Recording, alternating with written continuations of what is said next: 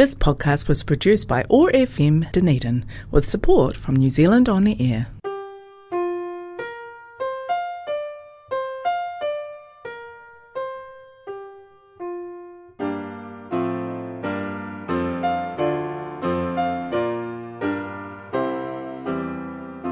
Kia ora and welcome to Sightlines, your guide to the visual arts in and around Dunedin. I'm Sally McMillan and this show is brought to you on behalf of the Dunedin Public Art Gallery Society. Last month we spoke to two final year students from the Otago Polytechnic School of Art. We asked them about their work and their plans for the future after getting a fine arts degree under their belt. We learned about the challenges faced by talented emerging artists trying to make a living from their art. This month we are featuring a woman who's had a successful artistic career. Jane Dodd has been described as Dunedin's grande dame of jewellery. She creates fabulous work from her studio in Opaho. We'll be talking to Jane about her extraordinary career, which spans over 30 years, and asking about the inspiration behind her outstanding catalogue of work. But first, here's Ross Curry with Snapshot, your guide to what's new in the Dunedin art world.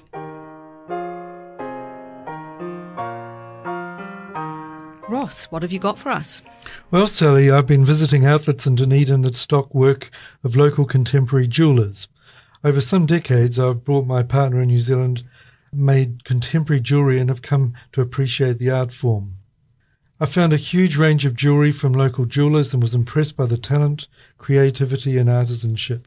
The range of styles, materials and designs and the sheer artistry means lovers of contemporary jewellery have a huge choice. Sounds very exciting to me, Ross. Give us some examples of what you've found. Well, at Gallery De Novo in Lower Stewart Street, for instance, I saw a great selection of colourful hand-beaded brooches by Shelley McConaughey. Shelley is a graduate of the Dunedin School of Art, and the beads are from her grandmother's collection of brooches. So that's quite a nice mixture of old and new there. Also at Gallery De Novo is work from Holly Howe, who works in silver and gold with finely sculptured shapes that reflect her interest in architecture. Around the corner in Murray Place at the Quadrant Gallery, the range of materials and the works on sale includes local stones, basalt, argillite, power and jade. Work by Kobe Bossard, the father of contemporary New Zealand jewellery, is available. When you go there, remember to look through the drawers. There's more to see there than what's on display. And I think there's other work just around the corner in Moray Gallery, Ross. There is, but also at Gallery at the Quadrant Gallery is work by Ray Wade, who's a society member, and there's a good range of his jewellery on display. Ray works mainly in silver, but he's a lapidarist and uses a range of local and semi-precious stones in his work. So the Moray Gallery was also really interesting, Sally, around the corner. A number of Dunedin-based jewellers have work on display. Octavia Cook, based in Port Chalmers, recently featured in a show at the Dunedin Public Art Gallery, and there's a fine selection of her cameo brooches and pendants crafted in silver and plastic at the Moray Gallery. I was taken with the work by Dunedin-based Ross Malcolm.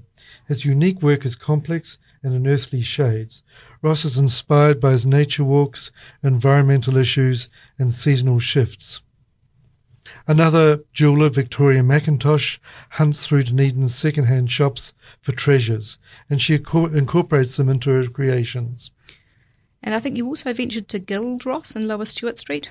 I did, and there were two quite contrasting local jewellers that feature in the Guild shop. Chris Ida's work is quite formal. He works in silver, gold and precious stones. And they had a nice range of rings by Chris. Another jeweller at the Guild is Susan Vidler, another Dunedin School of Art graduate, who has a more eclectic design approach and incorporates a range of glass, silver, bone and gold and precious stones in her work. Well, thanks, Ross. That sounds like the local jewellery scene is thriving. And now it's time for Viewpoint, our monthly feature.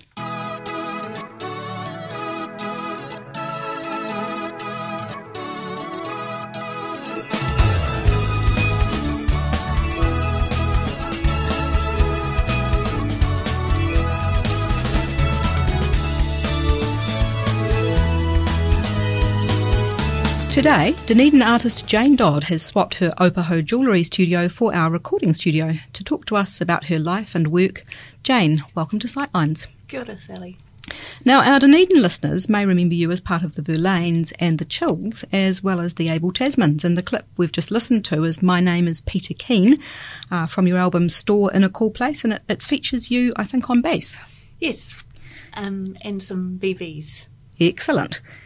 Is it fair to say then that music was your first creative love? I really loved playing music, and I loved that process, but for me it wasn't really such a creative process as a social process or social activity.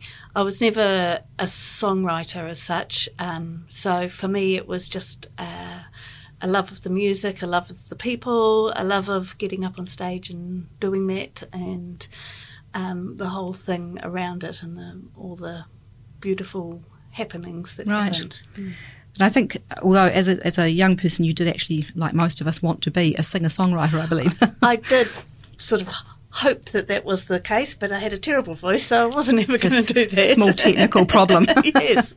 Yeah. So I guess you found then ultimately music wasn't really your thing, but jewellery, your thing?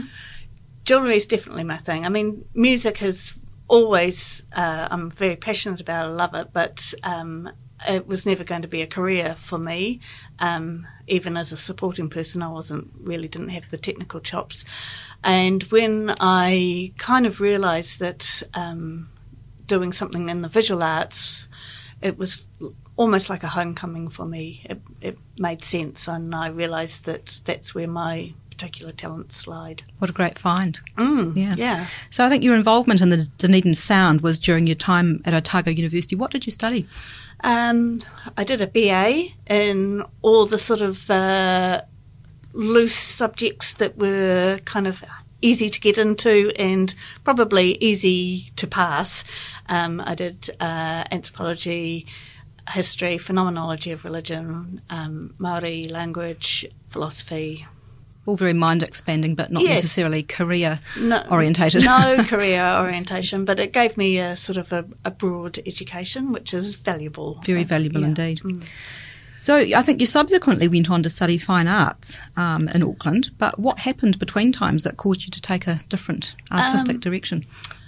Well, I moved to Auckland, and I got a job at the Fine Arts Library in Auckland, which was sort of sustained me for a long, long time, both in financially, but also with a sort of an exposure to the art world. And then a couple of friends and I decided that we were going to take a trip, and we decided we wanted to go to Mexico. And so in 1989, I think it was, we spent nearly 6 months travelling around Mexico and through the United States. And that was a real game changer for me, because it was the first time that I'd really kind of been struck by how corporate and cold New Zealand seemed in its sort of built environment and its physical nature, and how in Mexico the hand of the artist, or be them amateur or professional, was on almost everything that you saw. So walls were painted, ceramics were hand built, people wore these incredible fabrics that were all hand woven, and it was just mind-blowingly sort of exciting to see such colour and the touch of the human hand on so much. So I decided that that this was something that I really wanted to do. Originally I thought it was going to be ceramics, but then as things went on, it became jewellery. So I think when you came back to grey old New Zealand, you went to Unitec? Yes, I did. And were you that typical razor-sharp focus adult student at the age of 30? I was completely nerdy, and all the kids in the class were all kind of 18 and, having all their dramas and kind of, it sounds very tedious. Trying to work out who they were going to go out with and all those kind of things, and also probably, getting really drunk at night and that sort of thing. But I was really determined to kind of get the most out of my education, and so I was the nerdy 30-year-old in the class of 18-year-olds. Excellent. Yeah. And I think you said you started out in ceramics as a bounce off the wonderful stuff that you'd seen in Mexico, but at some point you changed to jewellery. Yeah, that was almost a practical decision, really. But at Unitec at the time, it was obvious that the ceramics department were not quite as functional as the jewellery department in terms of what they could supply their students with, and also the logistics of creating a ceramics practice became sort of quite soon, quite an ambitious thing. I mean, of course it can be done and lots of people do it, but I could see that with jewellery it was a very easy kind of discipline to become sort of functional in.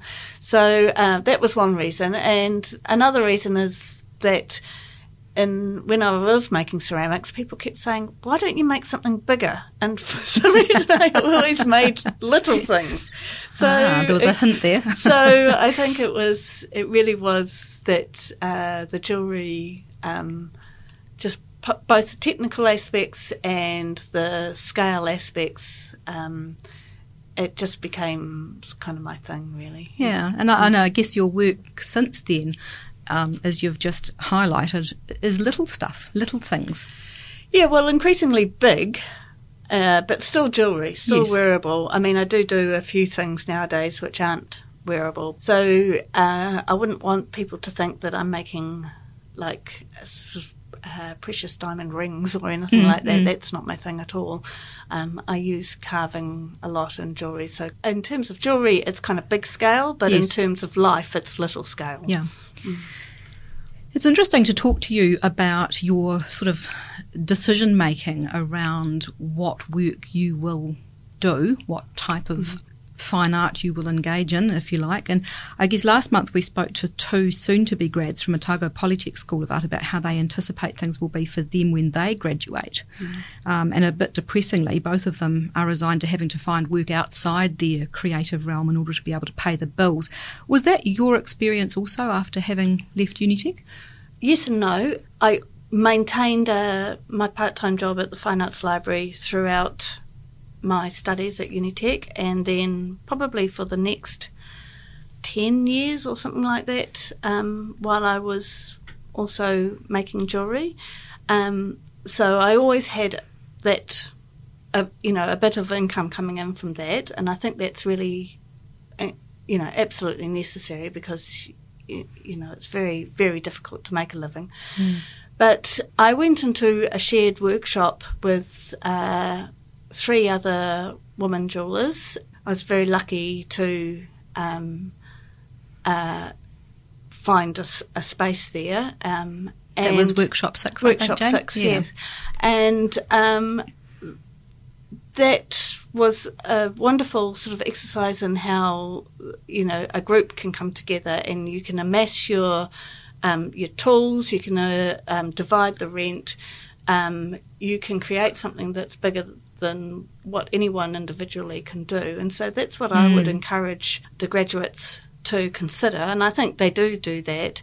And also it just feeds into your practice because you're not all by yourself in the workshop. You're exposed to other people's techniques, and you can help each other with problem solving, and you have a sort of a camaraderie and a collegiality, which means that the whole thing is much more fun. And I guess holistically, very supportive. Very, very, well. And those people are still my best mates. They're very, very good friends. Even though we don't work together anymore, we've kind of got that lifelong connection now. Yeah. So I mean, Workshop 6 is quite famous in New Zealand terms. So how long did you stay there for? I think I was there for about 15 minutes or something like that. 15 minutes? Gosh, that wasn't long. 15 years. Yeah, when I started there, actually, I was a day renter. I went rented 2 days a week. But then quite soon, Lisa Walker, who's probably one of New Zealand's most famous jewellers, decided to go to Germany to study, and so I took up her position as one of the partners. And Okay. And so after that 15 minutes or 15 years, whatever the case may be, you moved to Dunedin with your partner, Auckland's Loss Our Gain. Did that move mark any change in your work, Jane? I think it did. Already in Auckland, I was beginning to sort of make works that were based on carving more than what I'd been doing previously, which was kind of silversmith and goldsmithing, making works out of precious metals, which is easier to do in a combined studio. But once I started carving, then not only is the dust flying, but the machines are noisier, and it's just not as conducive to a shared workshop. So when I moved back to Dunedin, I built my workshop in my home, and that gave me a facility to kind of do whatever I wanted, and so I was much more free to sort of experiment with different techniques that I hadn't been able to do so easily. So quite freeing creatively. It was, yeah. And I think I was kind of ready intellectually for it too, and creatively it was. Yeah. So as well as living in both Auckland and Dunedin, you've been really lucky to have studied and exhibited overseas back in the olden days when going overseas was a thing. And I know you've had some amazing career highlights, which have included a UK Creative New Zealand research trip. You've had other Creative New Zealand grants.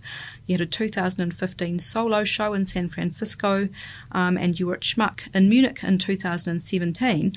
How did those overseas experiences inform and enrich your work?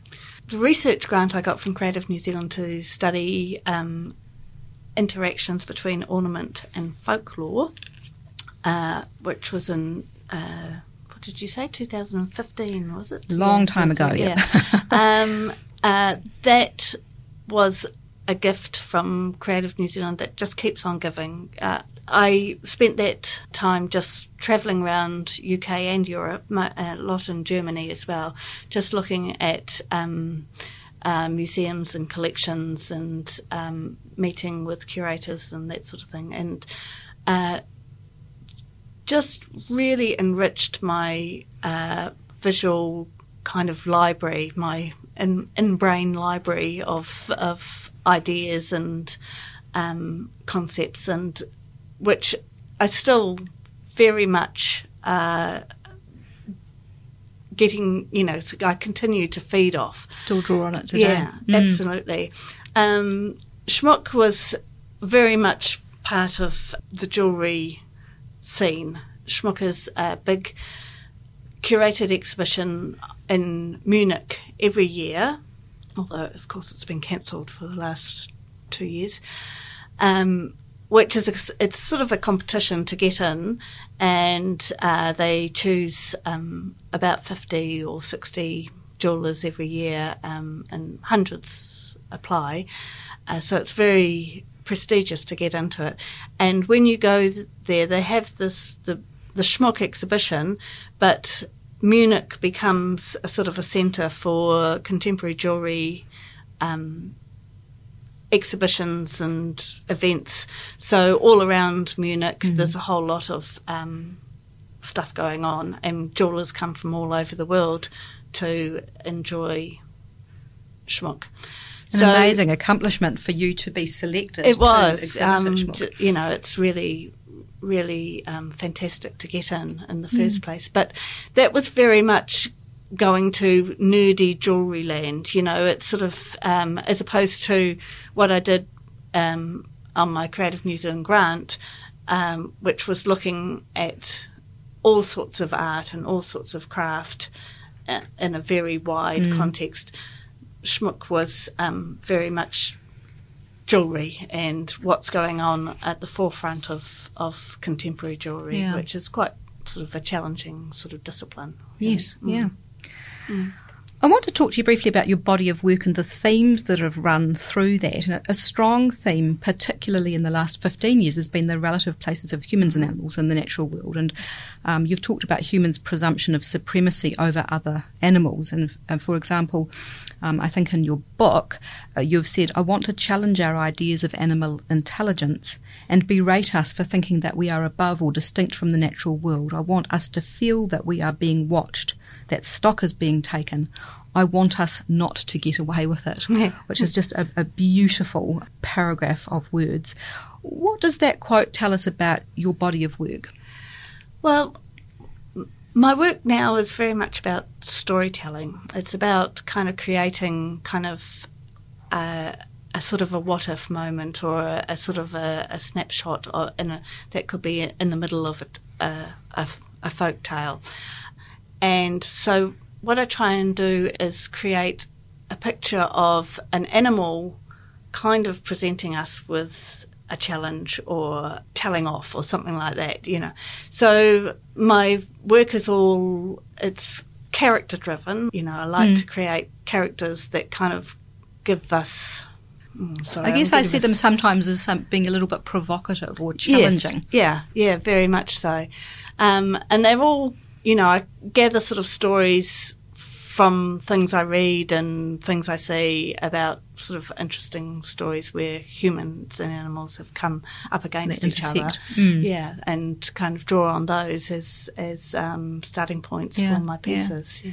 I think another earlier theme for you has been folk and fairy tales, and I think while none of us perhaps realised this when we were 4 years old, they're all cautionary tales, and looking back it's probably surprising that any of us got any sleep after being read to before bed. But were folk and fairy tales a significant part of your own childhood? Is that what's given rise to this? Yes, I'm not sure that they were for more than anyone else really, but definitely I did read them, and I think I was very influenced also by the illustrations of fairy tales. You Often know, very beautiful, aren't they? Yeah. So it all sort of feeds into this. Yeah.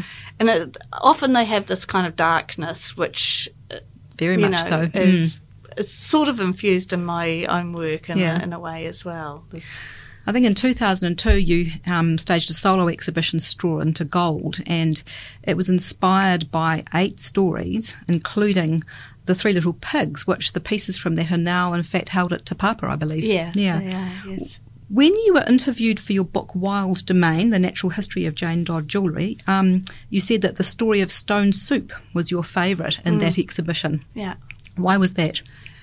It's such a beautiful story about how when communities work together, they can overcome obstacles, and I think it's a great parable for how we should live our life. If we all contribute together to a cause, then much can be done.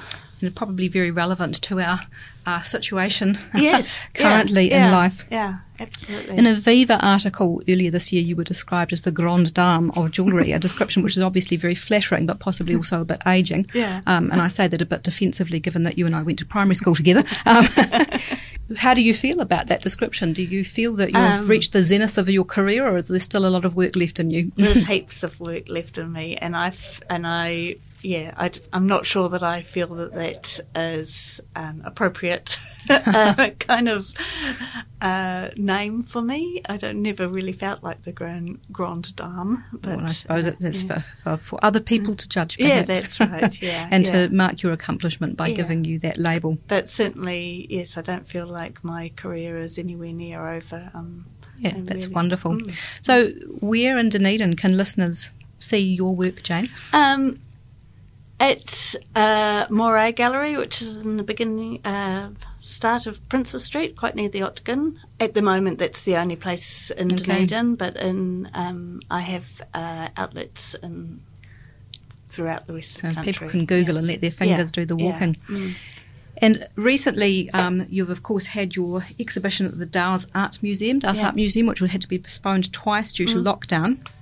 And out of that has come a beautiful book called Wild Domain, The Natural History of Jane Dodd Jewellery.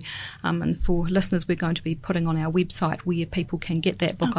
Jane very kindly has given me a copy. It's a very beautiful book and a lovely testimony to the fantastic work that you've done over the years. Overwhelmed by the quality of the book, the quality of the printing and how mammoth it is, I'm not and surprised. the It's just great gorgeous photographs. Jane, on behalf of the Dunedin Public Art Gallery Society, thank you so much for coming and sharing your story on Sightlines today. I know I'll be speaking for many others besides myself when I say that I look forward to seeing what's in store for you in the next 30 years of your career. And thanks to you, our listeners, for joining us today. Next month, we'll be talking to Dunedin Public Art Gallery Director Cam McCracken about the major exhibition Tarakatoi, The Landing Place. If you'd like to hear today's show again or listen to previous shows, you can find our podcasts on the Otago Access Radio and Dunedin Public Art Gallery Society websites. Thanks to contributor Ross Curry and producer Jonathan. I'm Sally McMillan and you've been listening to Sightlines.